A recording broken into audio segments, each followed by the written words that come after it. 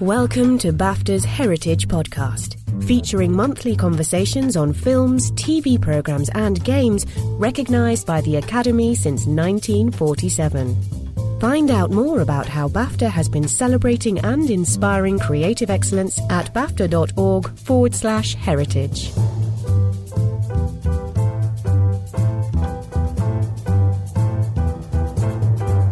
Hi everyone.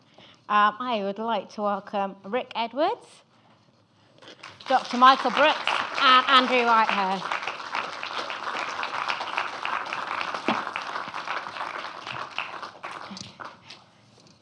So we'll start off with Rick Edwards selects Ex Machina. Yes.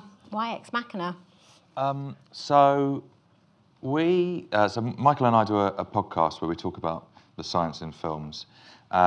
And from the first time that we talked about doing that, Ex Machina came up. And it's the film that we've talked about most consistently over the last 2 years. And also have argued about most, I think. Yeah. And also we love it. So that's why, because I think it explores an area that we're both fascinated by and also don't quite understand, which in fairness, I mean, no one quite understands it, which is sort of the point. Yeah, it's and not so just us. No, we don't think so. So it's very fertile territory. And it's just, I love the film. I love the film. I think it's extraordinary. And when you say argue, what are the main points of contention? Well, the classic is she conscious or not, isn't it? And Andrew, is she? Exactly. I literally asked him this 30 seconds ago. Yeah, and he's still thinking. Well, first of all, we have to agree what we think conscious is, which we're never going to. Nope. There's one moment in the film where it's right towards the end where Ava is out on her own and she's just about to leave the house and she's walking through the living room and she turns around and she smiles. To me, that's the most clear example that she, and I'm using a gendered term that I don't think actually necessarily applies to whatever this entity is, but for reasons of brevity, let's say she. That's the clearest thing, piece of behaviour that Ava exhibits that makes me think that she is conscious. She's feeling something. Exactly. And there's no one else there for it to be a response to it's for her and her alone.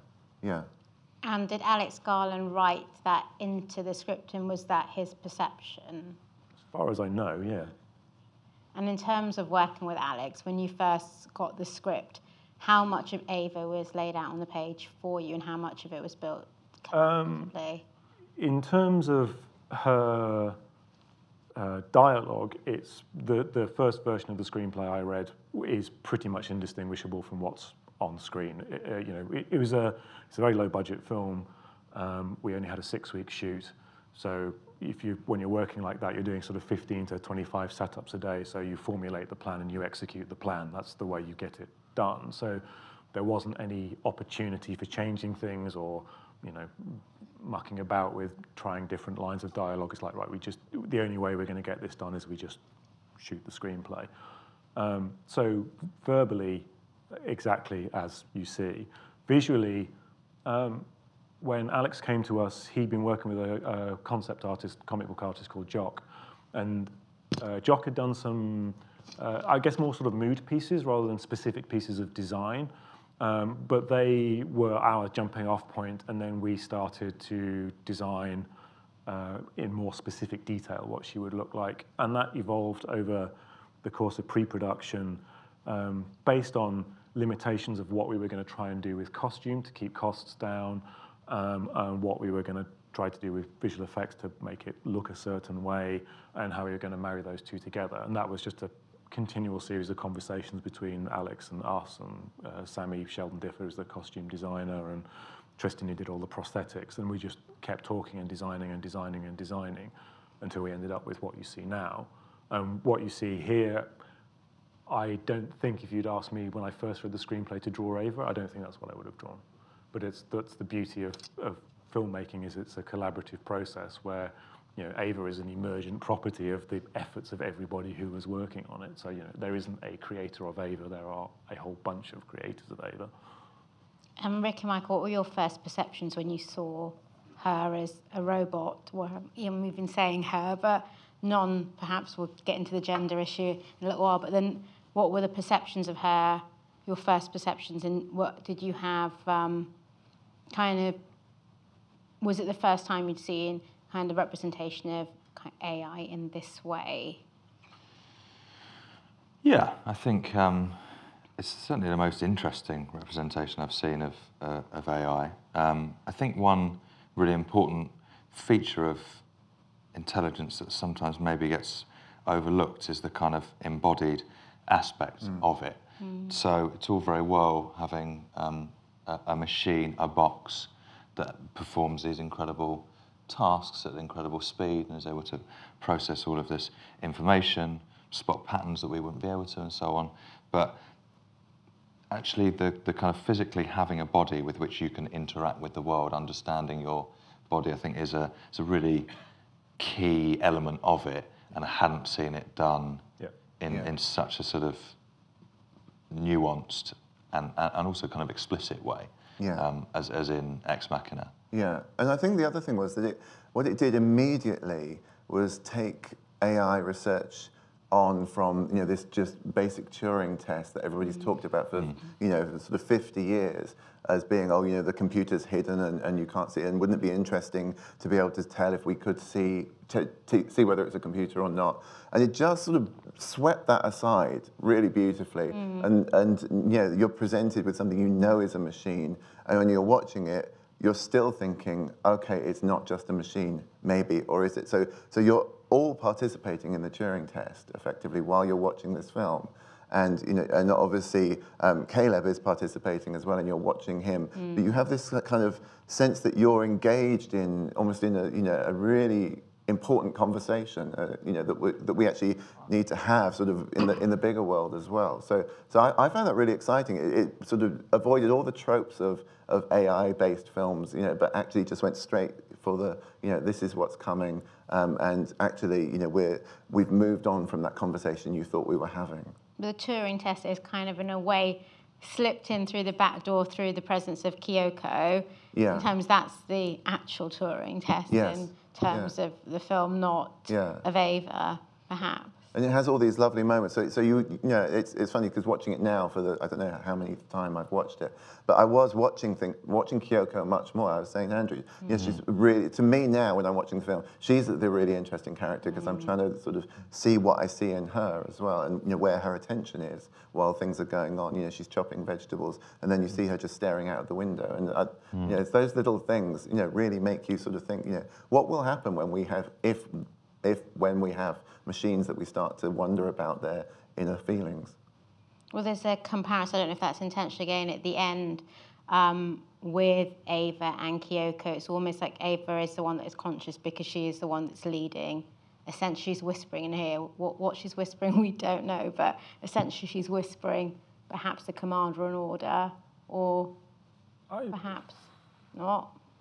I don't read it that way. I mean, I think sort of one of the things that's sort of interesting just from a sort of filmmaking point of view about Kyoko, so Sonoya Mizuno plays Kyoko, and she's a ballerina, and it's one of the things that's most interesting about working with people who are astonishingly physically self-aware is the ability that they have to produce the sort of the subtlest cues in terms of movement that really key you into feeling something. And to me, that's one of the things about Kyoko. She doesn't say anything, but to me, I don't feel that she is any less of a candidate for being conscious than Ava is, which I think is an interesting thing in as much as we, particularly with the Turing test, we're so focused on language as being this way of determining whether, as in spoken language or written language, as being this way of determining whether something's conscious or not, and yet you have this other entity that does not say a word, and I am far from convinced that Kyoko is any less conscious than Ava is. In terms of movement, in terms of creating movement with Alicia, and what were the challenges in kind of terms of creating that movement and the fluidity, and were there challenges? It was the hardest technical problem on the entire film. You might think that extremes of movement would be harder to copy, but actually it's the hardest thing to do is where you have, which is what we had with Ex Machina, where we had areas of Alicia that we were keeping, like the face and the hands and the feet, and then we had to stick our CG to that perfectly. And the hardest thing to do is when someone's standing still, because no one is ever actually motionless. And the hardest thing is over a long shot, just these tiny, subtle movements and making sure that they are perfectly aligned frame to frame to frame to frame. And essentially, it's brute force over ignorance. It's a lot of really good artists working for months to get that, trying and refining and refining. There's the longest shot in the film is there's a shot where Ava's holding out the drawing to Caleb, and it's 1,620 frames long.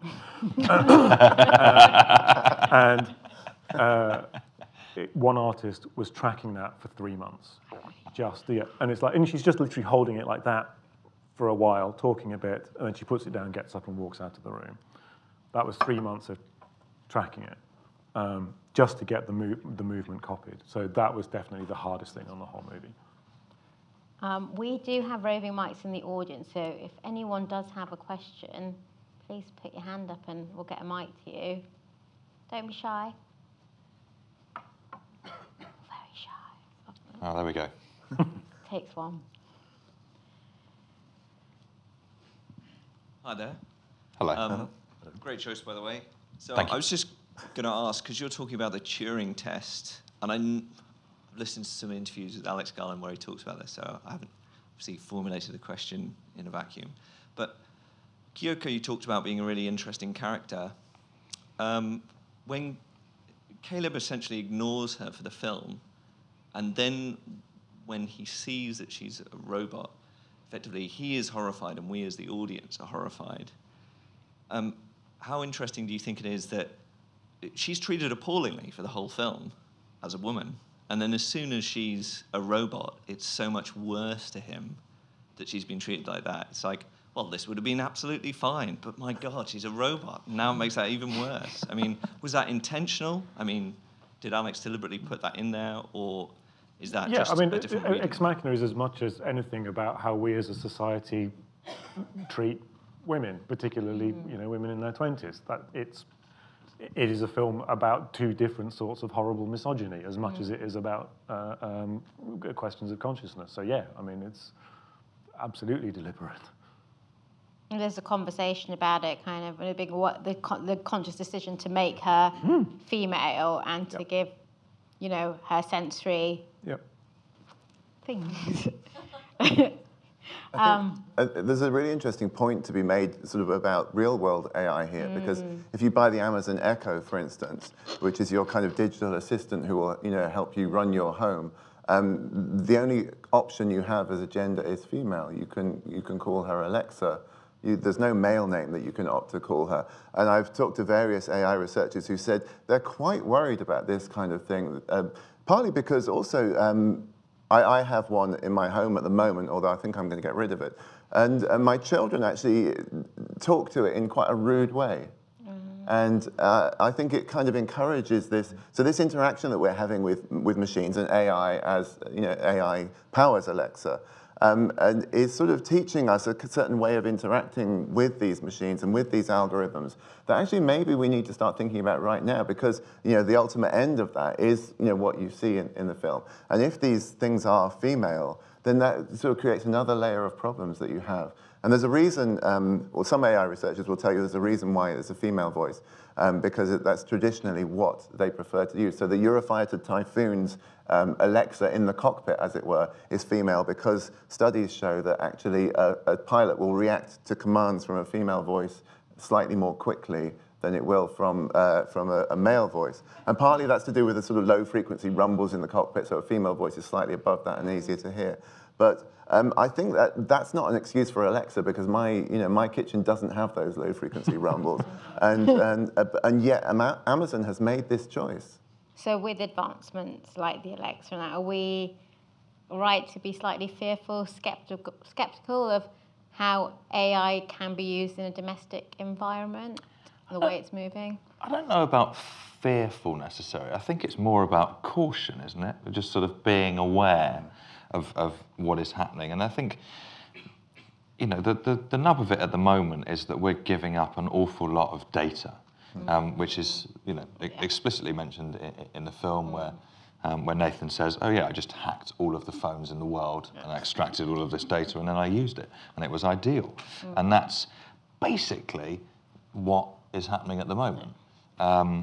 Probably not quite so widespread, but not far off. But all the pop-ups you always have on on your Facebook feed or even your Google Mail pointing you to something that perhaps you searched 3 months ago, in a way. Right, and you know, we were talking the other day about the fact that when you do those I am not a robot tests, we go, oh, that's a cat, and that's a signpost.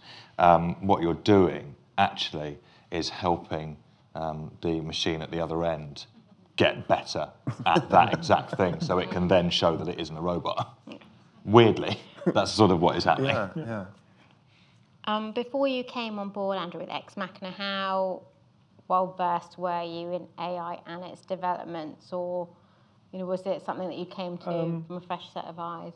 I'd read bits. I'd read The Emperor's New Mind yonks ago, and I'd read bits of David Deutsch, people like that. So and then I read more more of the kind of philosophical side. So I read some Thomas Nagel, was it mean to be a bat and things like that.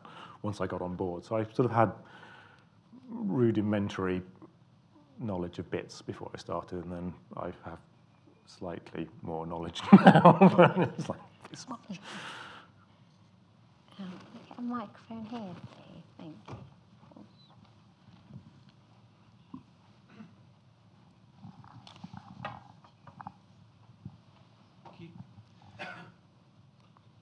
A magnificent film. The effects are absolutely amazing, really.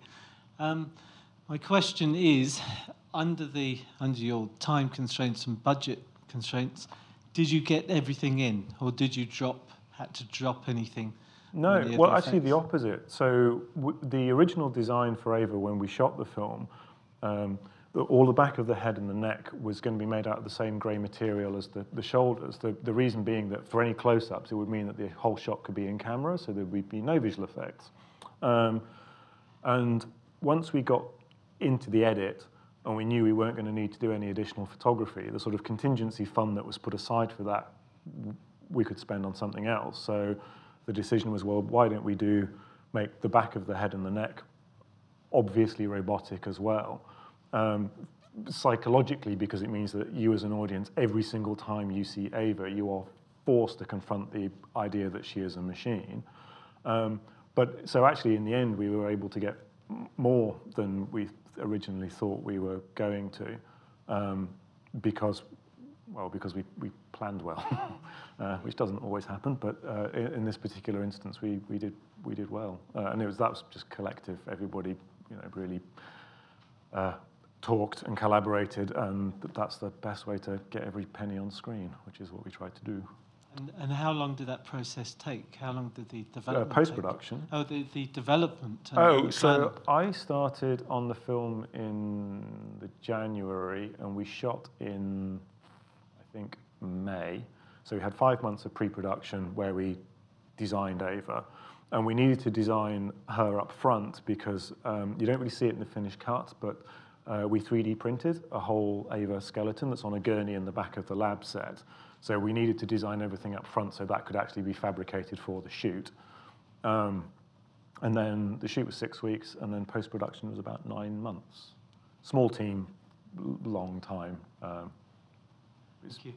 I think what's kind of amazing about what you're saying with the confronting the viewer throughout with the fact that Ava is a robot is it really skewers that kind of concept of the uncanny valley. That thing of, I'm not quite sure. So in Blade Runner, in the original Blade Runner, Ridley Scott puts those sort of occasional gold glint in the eye of the replicants that you probably don't notice, but subconsciously probably do, and it just so they feel slightly off. Whereas with this, it's front and center. This is a machine. and now what do you think? Yeah. Yeah, never seen that done before, and I think it's absolutely fascinating and brilliant. In terms of when you're all watching the film as a viewer, do you see it from which character's point of view do you see it from the most? And do you think then is that a different kind of manipulation in a way? I'm very much Caleb, I think. That's kind of what it feels like you're dropped into that situation, and like Michael says, he's running a test, but it kind of feels like you're running the test with him and feeling equally confused and unsure. It's kind of the beauty of it. Yeah. I'm Team Ava, Team Kyoko. Oh, really? Oh, okay. Yeah, I think they're running a prison that these entities are trapped within, and for me it's entirely about how these two men are behaving appallingly towards these entities, and how they are choosing to react to that. Is that because you spent so much time on the creation, do you think? I honestly can't answer that question. I don't know. But even when...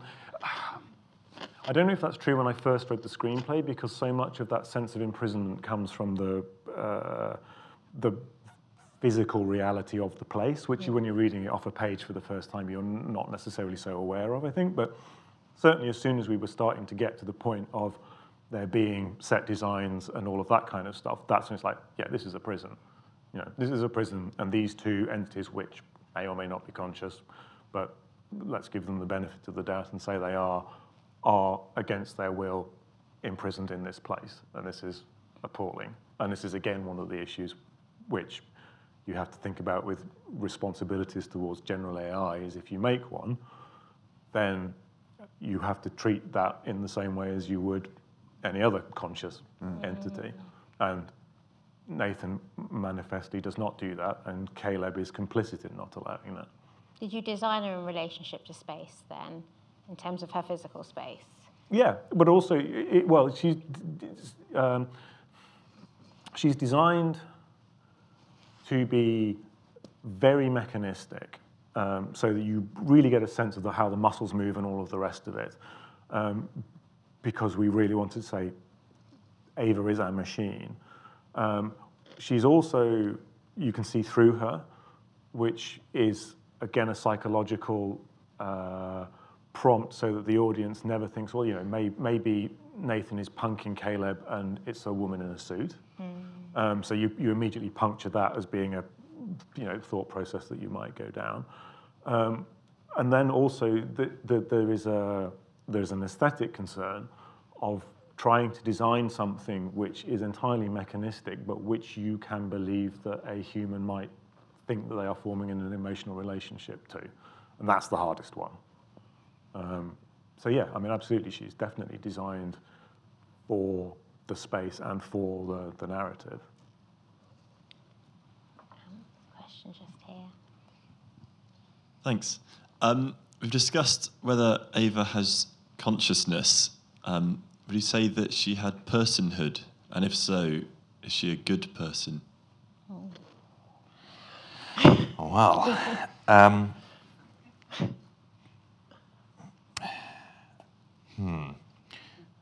So, one of the interesting things, I guess, when you talk about what a general artificial intelligence might be like, I think often you think about the fact that that entity will not necessarily have an end.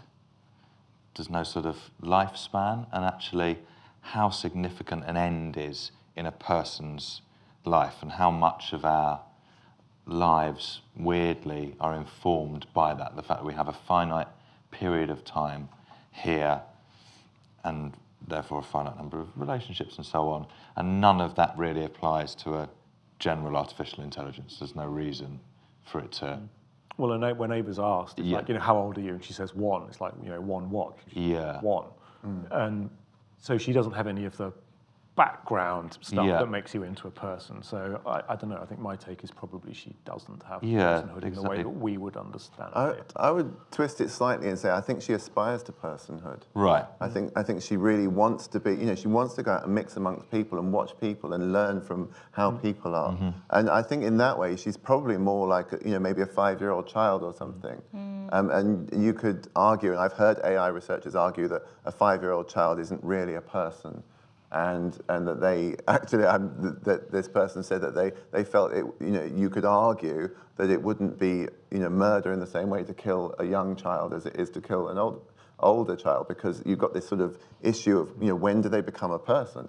It's weird that people this is not an advocate. think scientists are sometimes a bit creepy, isn't it? Yeah, they're not always normal. And so I think Ava, I see her worrying about her end, and worrying about somebody else having control over her personhood and herself and her existence. And I think, so even if you wouldn't necessarily ascribe her personhood at this point, I think she aspires to it and would eventually reach it if she was allowed to go to that traffic intersection and sort of mix with more people. It's that sense of, is she aware, I'm sure she is aware of her imprisonment, but it's Kyoko that you see reacts to that imprisonment in a way. So is she more aware? She's the one, obviously, is the one that's beating down the door to escape, and obviously you see the arms come off, so you kind of think, is that a heightened... That's not Kyoko, though. Oh, No, that's that's sorry, different. that's not. Different one, yeah. But is that a heightened consciousness even? I honestly don't know the answer to that. I think all of those moments are so grabbed within the film that you can't answer that question without knowing the sort of the life story of that entity up until that point, and you don't. So I can't answer that question. I think frustration, though, is a really interesting emotion for these things to be exhibiting. Frustration implies a sense of purpose and a goal, and that's the kind of thing that we would very much associate with a conscious being. Got time for one, or we've got two, so we'll take these two. We'll take the gentleman here and then the gentleman at the back. I love the film as well. Thank you for this opportunity. And my question would be that we clearly see all the AIs exhibiting what we perceive to be as emotions. So for me, I have this question about why is it important to us whether they're conscious or not? Because we perceive them as being conscious, and I'm not sure what the difference between them exhibiting signs of consciousness versus having consciousness is, since I, as a person, don't really know whether anyone in this room has consciousness, and I can never know for certain. That's just one of the facts of human life. So I don't know if that's a really hard question to answer. It probably is, but that wouldn't be right. We've got 3 hours, yeah? Yeah. All night. Okay. Let's get all of the solipsisms together. And, I think fundamentally it just comes down to, we all have a tacit agreement that we're all conscious, whether or not we can prove it. And from that, we then decide how we're going to relate to each other. And once you decide that somebody else is conscious or something else is conscious, then you change the way you relate to it. So, we do this with animals all the time. We make implicit assumptions about how conscious they are and whether we're allowed to eat them or not, for instance.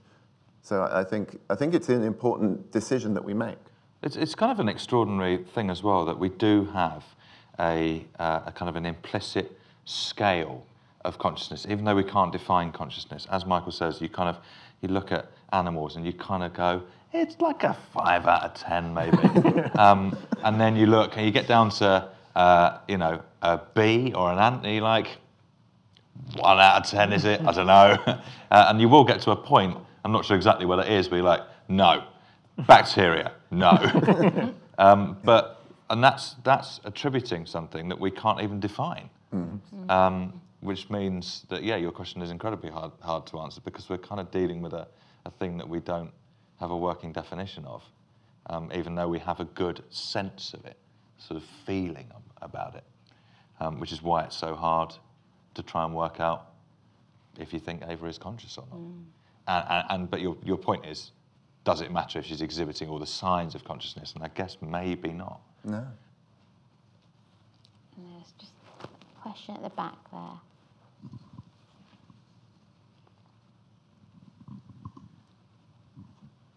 Just glad that someone's worn a tie.